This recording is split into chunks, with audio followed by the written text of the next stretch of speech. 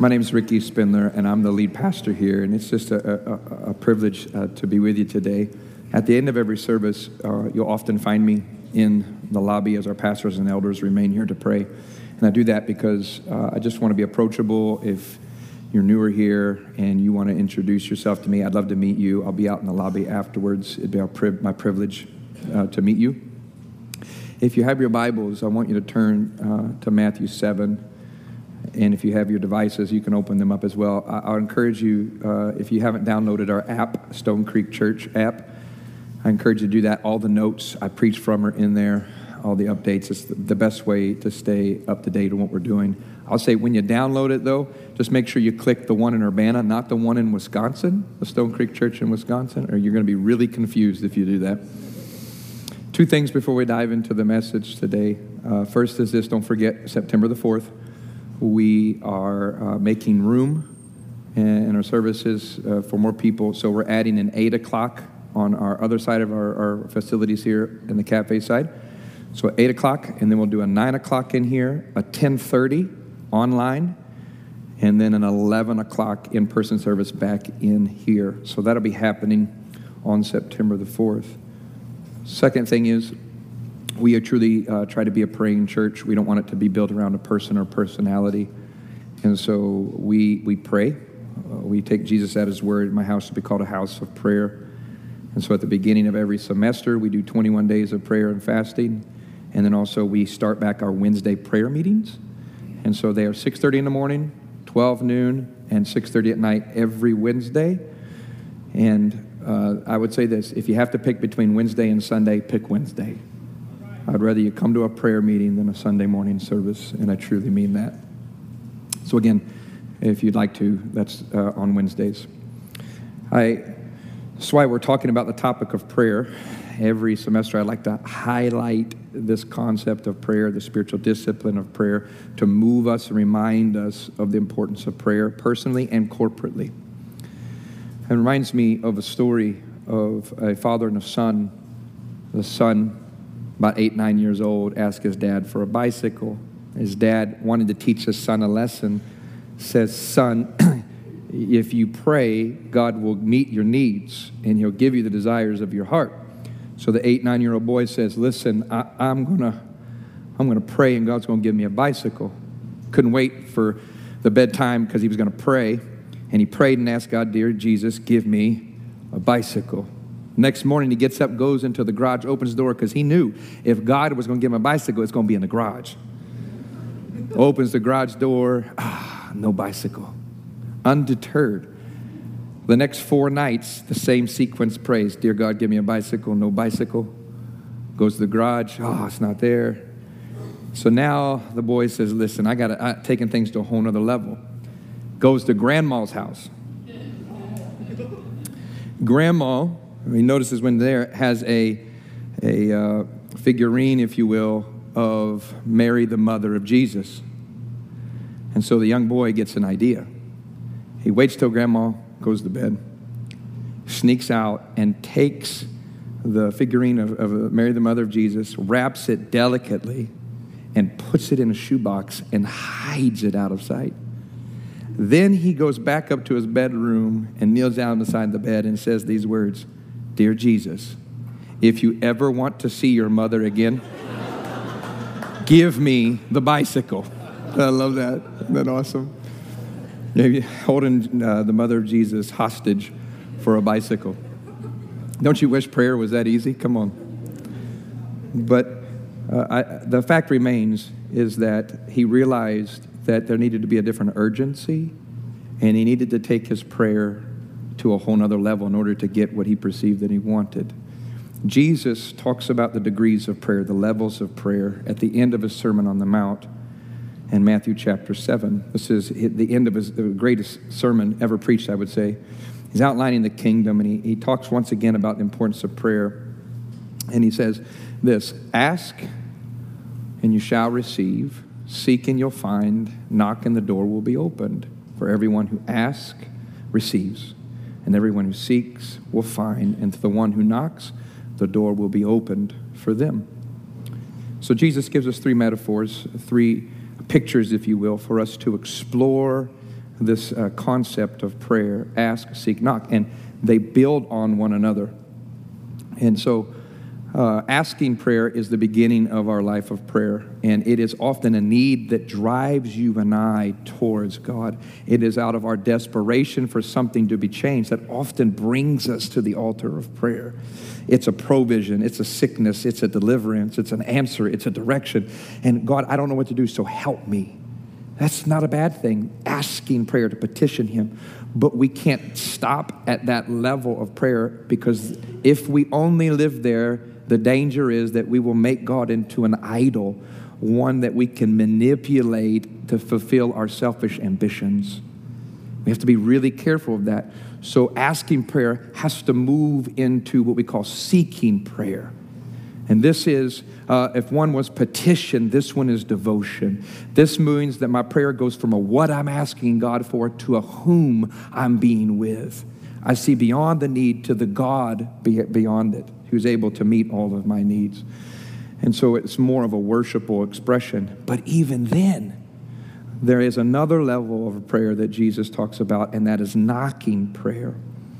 Because there will come a moment in your Christian life as you live it out where there will be opposition, there will be obstacles, there will be spiritual boundaries to limit you that the enemy will put in place. And the only way for you to do that is you have to, through prayer, knock the door down. You have to knock the obstacle out of the way. This knocking prayer, I think a way we could say it is intercessory prayer is probably a theological word we would use. And that's where we would say is, I have God who has all power. I see a need that is at work in circumstances, situations, and in people's lives. And I become the conduit through my prayer, or I become the bridge through my prayers by which the kingdom of God will move through me into those situations. And we at that moment, we become filling in the gap that we see. And so what I want to do is I want to just show you that this idea of ask, seek, knock is something that is in the Old Testament and in the New. Because the Bible says we are a holy nation. We are a royal priesthood. We're a kingdom of priests. That's how he describes Christians and the Christian church. He's borrowing from the Old Testament priest who had specific functions. They had 3 functions. They had to wait on the Lord. They had specific daily things that they had to do to maintain proper relationship and make sure that needs that were met. Then they had to worship. They had festivals that they were to turn the hearts and remind the people of their consecration before the Lord. And then the last one is they were warfare. They were the ones in the Bible when the enemy would invade the nation. They were the ones who sounded the trumpet and called the nation to war. So in that place right there, you see waiting is asking prayer, worship is seeking prayer, and warfare is knocking prayer. It was Jesus borrowing from that, and now I want to draw your attention to 1 Peter, and this is where we'll spend the rest of our time, because I'm drawing parallels here of ask, seek, and knock, the 3 levels of prayer, and then you see it show up again in Peter here, where he is speaking to the leaders of a church. He is a disciple of Jesus, an apostle of the faith. This church is in intense persecution. And in his final conclusion here, he alludes to seek, ask, and knock. He says, humble yourselves therefore under God's mighty hand, that he may lift you up in due time. Cast all your anxiety on him because he cares for you. Be alert and sober-minded. Your enemy, the devil, prowls around like a roaring lion, looking for someone to devour. Resist him, standing firm in the faith, because you know that the family of believers throughout the world is undergoing the same kind of sufferings. I want to just show you the seek, ask, knock in here. Humble yourselves, therefore, under God's mighty hand. That's worshipful prayer. That's seeking. Then it says, cast all your cares, all your anxieties upon him. That's asking prayer. But then it says this, be alert, sober-minded, because the enemy, the devil, is prowling around like a roaring lion, seeking whom he may devour. And it says, resist him, standing firm in the faith. And that, what I would say, would be knocking prayer. I want to talk to you about principles of knocking prayer. Now, before I do that, though, I have to have let me give some thoughts on the devil. I don't want to underemphasize him, but I don't want to overemphasize him. But there are some things you need to know. Number one, when it comes to the devil, is this, is that people are never your enemy. The devil is your enemy. I know you may think your mother-in-law, your father-in-law, your parents, your coach, your teacher in one of your classes this semester is the devil incarnate. But I'll just say this, the people are not your enemy. But that doesn't mean the devil can't use people. But ultimately, the spiritual force at work behind that is the devil. And keep that in mind, because you'll pray differently and you'll treat people differently if you remember that. Here's another one. The devil, when you read the scriptures from Genesis to Revelation, seems to gain power over time. Don't underestimate the devil. Don't pick a fight with the devil. The devil is an incredibly powerful entity that will only gain and strengthen power as we approach the end times and wait for Jesus' return. Because he starts out in Genesis as a snake. Then he's here in 1 Peter as a lion. But in Revelation, he's a fire-breathing dragon. He went from a snake, a venomous snake, to a roaring lion, to a fire-breathing dragon in Revelations. But there's a wonderful verse that you see here in Psalms 91. I'm going to read it in the King James, just because I like a little King James every once in a while. It says, "Thou shalt tread upon the lion and the adder," which is a snake, "and the young lion and the dragon shalt thou trample underneath your feet." There it is. All three expressions, lion, snake, and dragon, all underneath and submitted to the Christ follower. That no matter when, this is the last thought when it comes to the devil, even if you feel right now you're dealing with the devil or the dragon, the most powerful whatever enemy you can think of, you're dealing with him, just know this, even that is underneath your feet. And that's worth a clap or an amen or something right there. So what do I keep in mind when it comes to intercessory prayer? What are some things I need to know? And I'm going to give you 3 words that you need to know, and then we'll close. The first is this. I'll give you all 3, and then I'll go back. Intersection, intervention, and interception. So intersection, like 2 roads intersecting. Intervention, like intervening in a situation. And then interception, like I've intercepted a football in the game of American football. Interception. So we're going to go back and we'll go from the beginning. And they're all 3 in this text when it comes to knocking prayer. First intersection, it says, be alert and sober-minded. Be alert, and this is the mindset that we are to have. There is a watchfulness required to the Christian life because there's a lion on the loose. And I don't know about you, but I don't want to become the next meal of the lion. Amen. It says be alert, be watchful, be sober-minded, because there is a lion at work, your enemy, the devil. When it comes to intersection, as you live the Christian life, be watchful, because in relationships, situations, and circumstances in people's lives that you work with, that you live with, and in your communities that you live, on your dorm room, in the ministries that you're a part of, you are going to see over time the work of the lion. How do you know it's the work of the devil? Simple. He comes to steal, kill, and destroy. Anytime you see thievery and loss, death and destruction, listen, you know for sure that the devil ultimately is behind that. And we have to be watchful and aware of it. Now, here's what 2 Corinthians 2 says this: we are not ignorant of his devices. He's speaking in terms of the devil. We can't afford to be ignorant of it. The number one way that the devil works against Christ followers, actually I'd say there's 2 ways: deceitfulness and discouragement. The 2 greatest weapons. I will speak to deceitfulness. The number one way the devil wants to destroy you, you see this in the Garden of Eden when he shows up with Eve. Did God really say this? He will deceive you. He's a master at this. Proverbs 14:12, it says, there's a way that seems right, but the end of that way is death. You know how the devil works? He gets you going down a path with no consequences, but he'll never show you the end. He will never show you the end. He'll get you caught up in the present, but wisdom always looks to the future. That's why the Bible tells us all the way through. It tells us the end from the beginning, Revelations. He'll show you how it's going to end up. There's wisdom, but the devil never shows you that.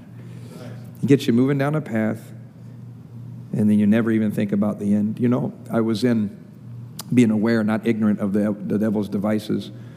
2 years ago, I was in Kenya, part of Stone Creek, doing some work amongst some pastors, retreats, and different things. And then one of the last days, we went on safari, which was awesome.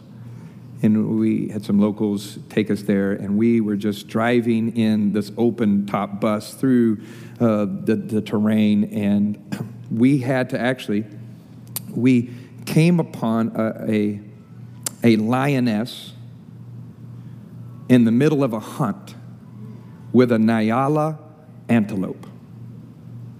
And you should have seen this happening. I mean, all the different tour groups were there, and we're watching this take place. And I'm telling you, that Nyala antelope just chewing, just living life, loving life.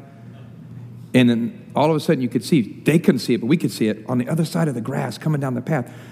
Crouched in the grass was this lioness.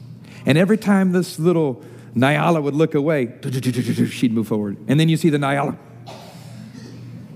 She'd look away. And every time it just kept getting closer and closer, because that's how a lion works. Because though it's incredibly powerful, it doesn't have much endurance. And it tries to get as close to ambush so that it can prevent it from speeding away, and so it can exert its power over it by deceiving it, not thinking it's really there, and destroying it. And I thought to myself, that's exactly what the enemy does in our lives. He keeps moving and moving and moving closer. There's a verse in Genesis in Cain and Abel where it says this: did you not know that sin was crouching at your door? And it's this picture of a lion getting ready to pounce. At any moment, it gets so close and it overwhelms you and overcomes you.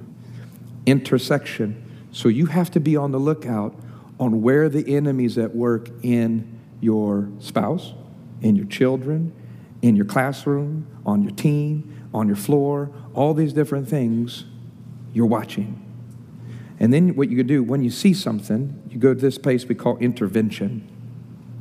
Because the Bible says we are to resist him. Wow. I am called to resist the lion.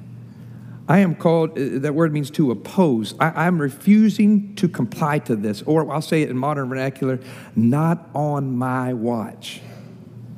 As I'm watching, I am to resist the devil.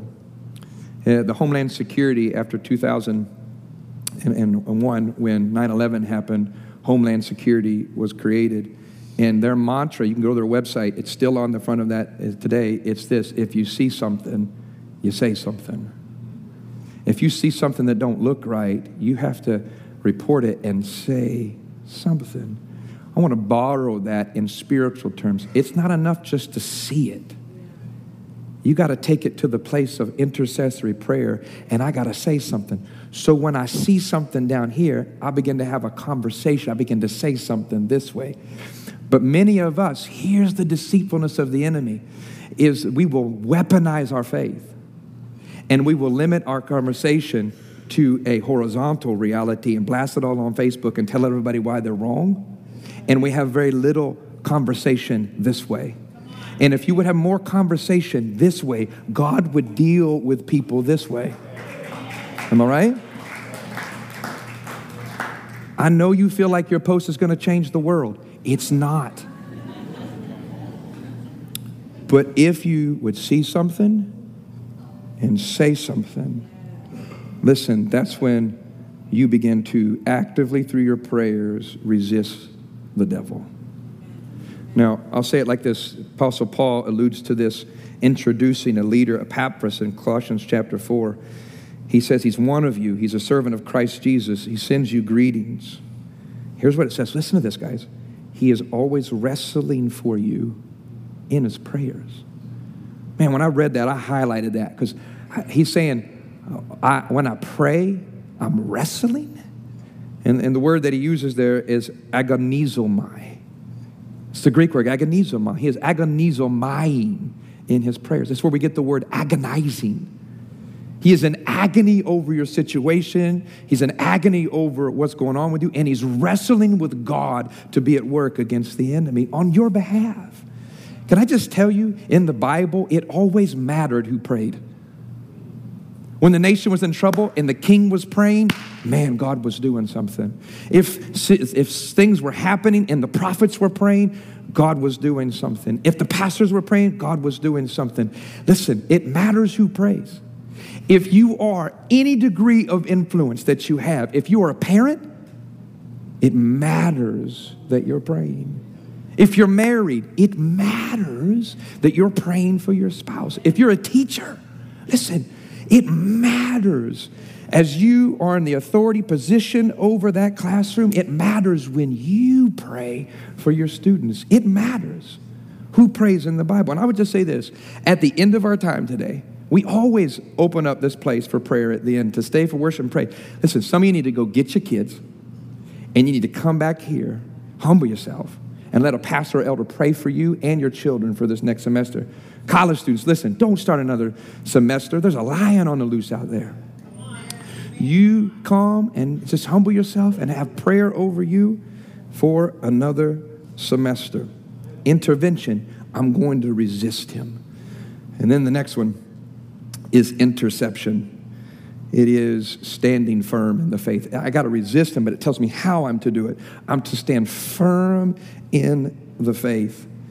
If you think of interception in terms of American football, you have an offense and a defense, and the offense is trying to move and take ground from the defense, and the defense is trying to stand firm and prevent the offense from moving forward. But something happens when the defense intercepts the football. What happens is that they automatically go to offense. And now the offense has to play defense. Your relationship with God will take on new meaning when you move from a defensive posture to an offensive posture. I'm not just trying to survive and just trying to make it and just trying to stay safe and just trying to knock all this stuff on me. No. Those days are done for me. I'm taking the football possession of it, and now I'm moving back and taking territory from the enemy. I'm going to grow in my faith. I'm going to grow in my maturity. I'm going to grow in my purity and my holiness. I'm going to, wherever I see the enemy, I'm going to move towards him. But it says, listen, how do you do that? You have to stand firm in your faith. You know what that word means? Stand firm in your convictions. Something that you're so convinced of, that you've already settled it in your mind and your heart. This is where I stand. I'm willing to die for this, and I'm willing to fight for this. And listen, we are living in an age where we're making preferences convictions. And that's not good. We need to be people who are deeply rooted in our theological convictions. Jesus is the Son of God. Jesus lived a sinless life. Jesus died and was buried and resurrected on the third day. And the Bible says he is seated in heavenly places. And here's the kicker. Jesus invites me to sit with him in a spiritual context over the principalities and works of the enemy. So you know what that means? Whenever we engage in knocking prayer, we are never fighting for victory. It's already been purchased and won for us through the person of Jesus. We're just applying it to the situation. So let me say it like this. The number one selling book of all time outside of the Bible is Pilgrim's Progress. It is an allegory, metaphor of the Christian life. If you've never read it, you should try to read it.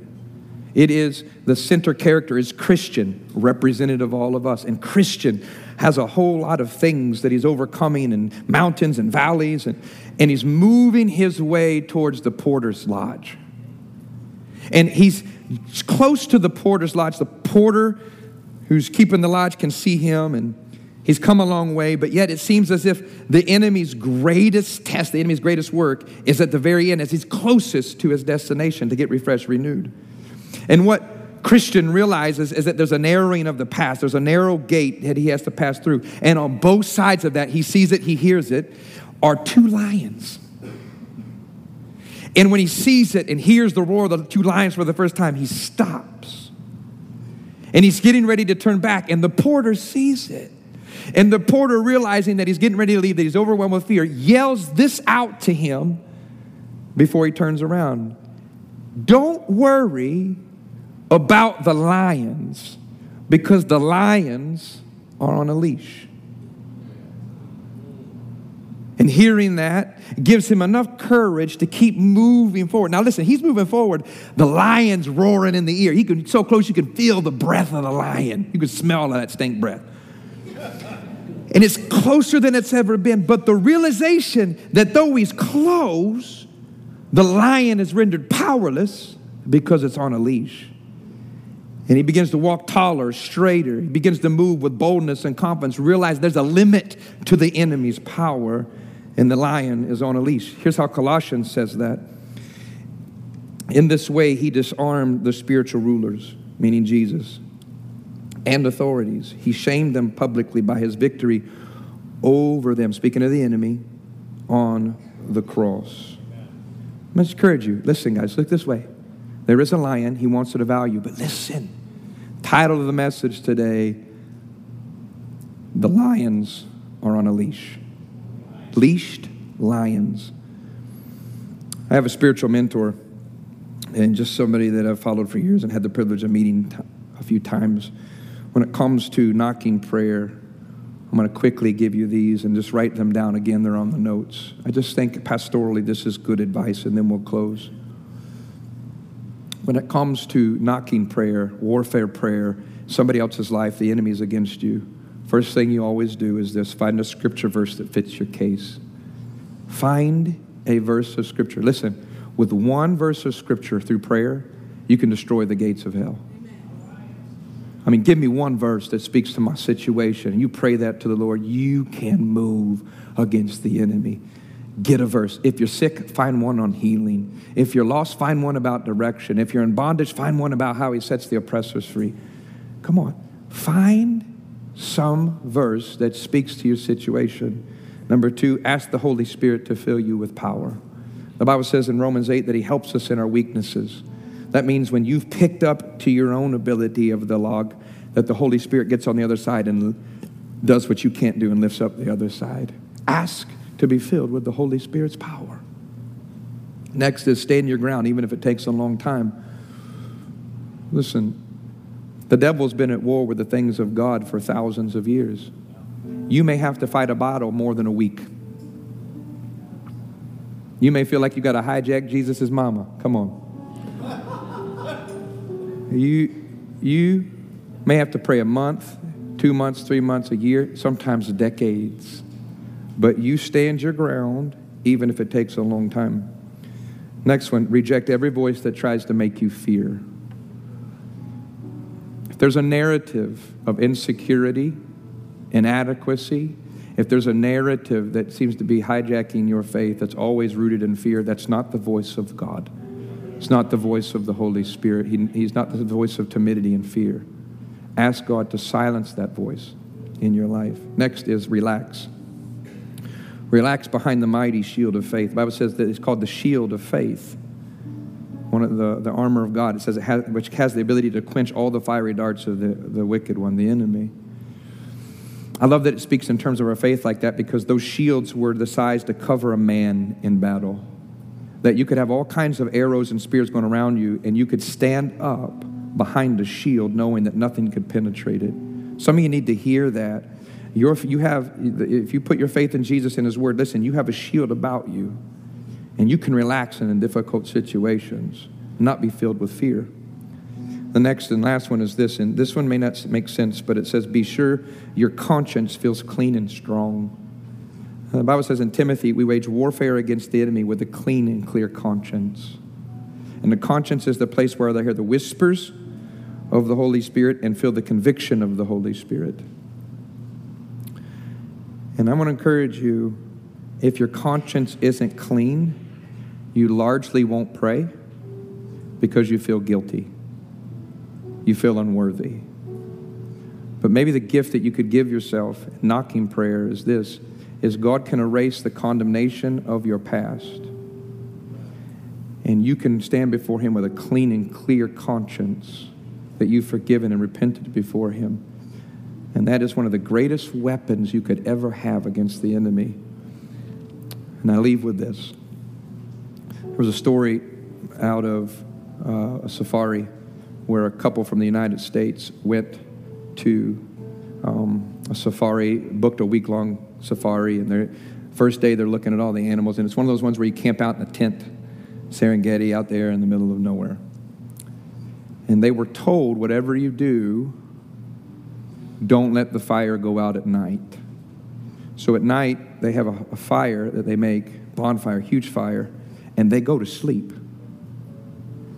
And somehow in the middle of the night, that fire went down, and a lioness came in and dragged the wife out and killed her. And here's what they told them that I think is incredible for us to learn today, is this: when the fire goes out, the lions will move in.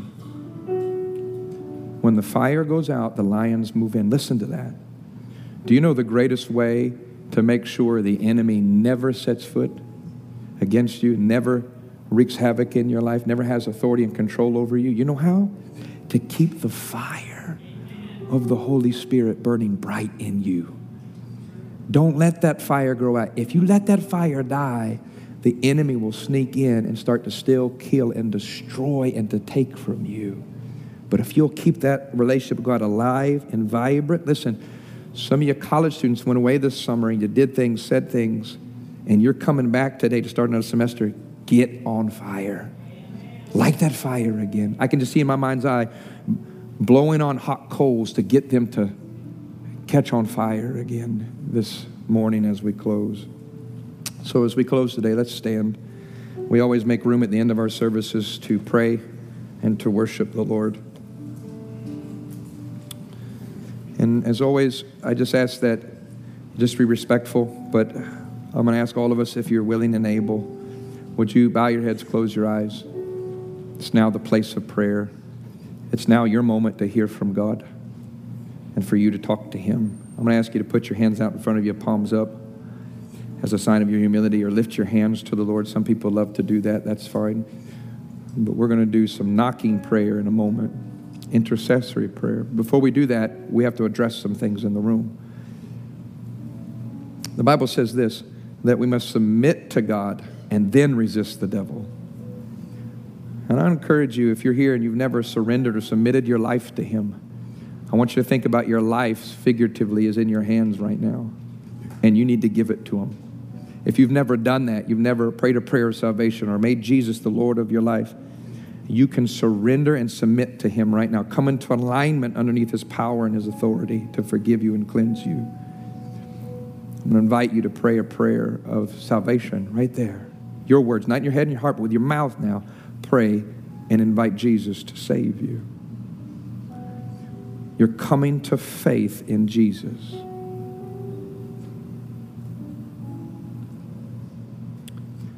Now I'm speaking to the other. You guys keep praying, but now I'm speaking to the second group. You're already in Christ, but there's some things that you need to do before we do intercessory prayer. And the first one is a clean conscience. Now I'm going to invite you to pray here. Come on, talk to the Lord. You may need a cleansing of your conscience. You've done things, said things, watched things, entertained things.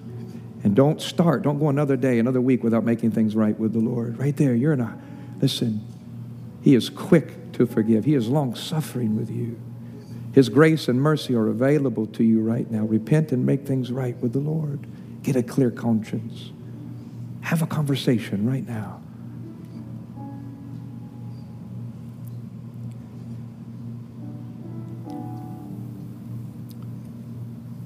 Maybe right now you need to just silence the voice of the enemy. It's been a voice of fear and anxiety. It's been the underlying narrative, the dominating narrative even sometimes. Ask him to silence the voice of the enemy, the roar of the lion. Silence it. No longer timidity and fear, but of love, power, and a sound mind. Put a different spirit in me.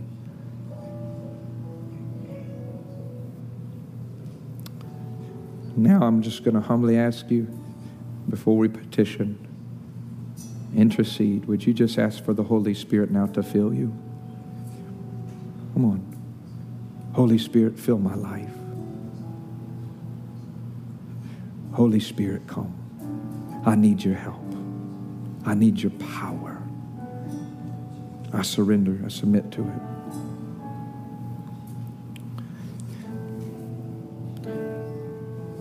Now I just want us to take 1 minute, see something, say something. This is where the kingdom of God begins to move through you into situations where you see the enemy at work. I want you to pray now. Where do you see it? Where do you see the enemy at work?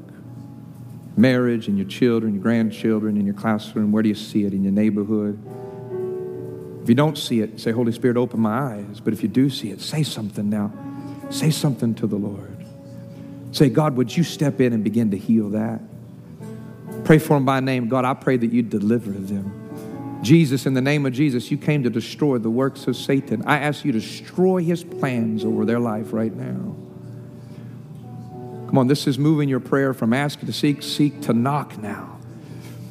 That obstacle, that thing that's been inhibiting and been the thing, the boundary that you've never been able to break through. Pray now. Jesus, you say that your name's above all names, that every knee shall bow and every tongue confess that you're a Lord. I just speak your name over this situation and this person. Come on, it matters who prays. If you got children, pray for your children. If you got grandchildren, pray for your grandchildren. If you got a spouse, pray for your spouse right now. Just lift them up. Come on, you're interceding right now.